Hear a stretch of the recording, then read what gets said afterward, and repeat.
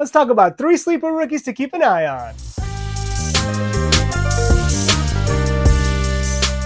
Up first, Jalin Hyatt of the New York Giants. Hyatt might be the greatest receiver ever to be drafted out of Tennessee. And honestly, I'm a little surprised he slipped all the way down to the 3rd round.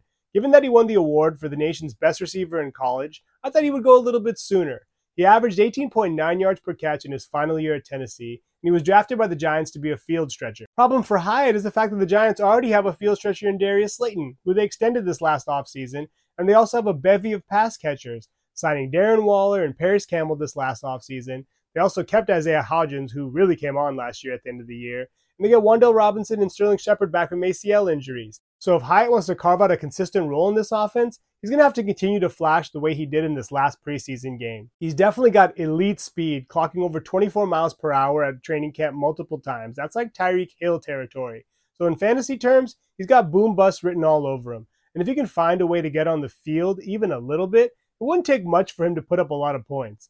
I think he's worth taking a chance on, not at his current ADP of round 14, but if you can get him in the 15th round or even after the draft off the waivers, it would totally be worth it. Up next to number 2, A.T. Perry. Perry was drafted by the Saints as Michael Thomas insurance and to just help with the position in general. Seems like the Saints have not been able to figure this out for a while now.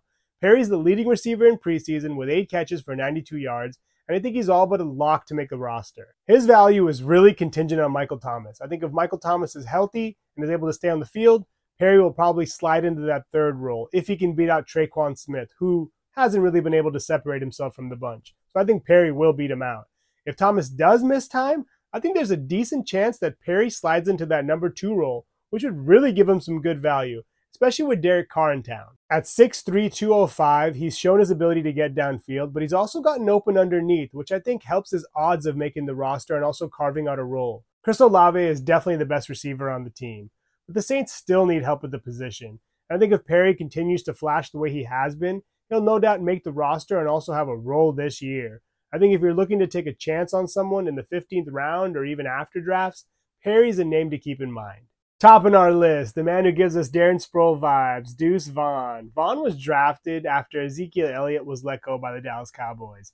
Vaughn is going to be there to back up Tony Pollard, and I think given how he's performed this preseason, he's definitely going to make the team. There's no doubt there. What his role is remains to be seen. In his first game, he flashed.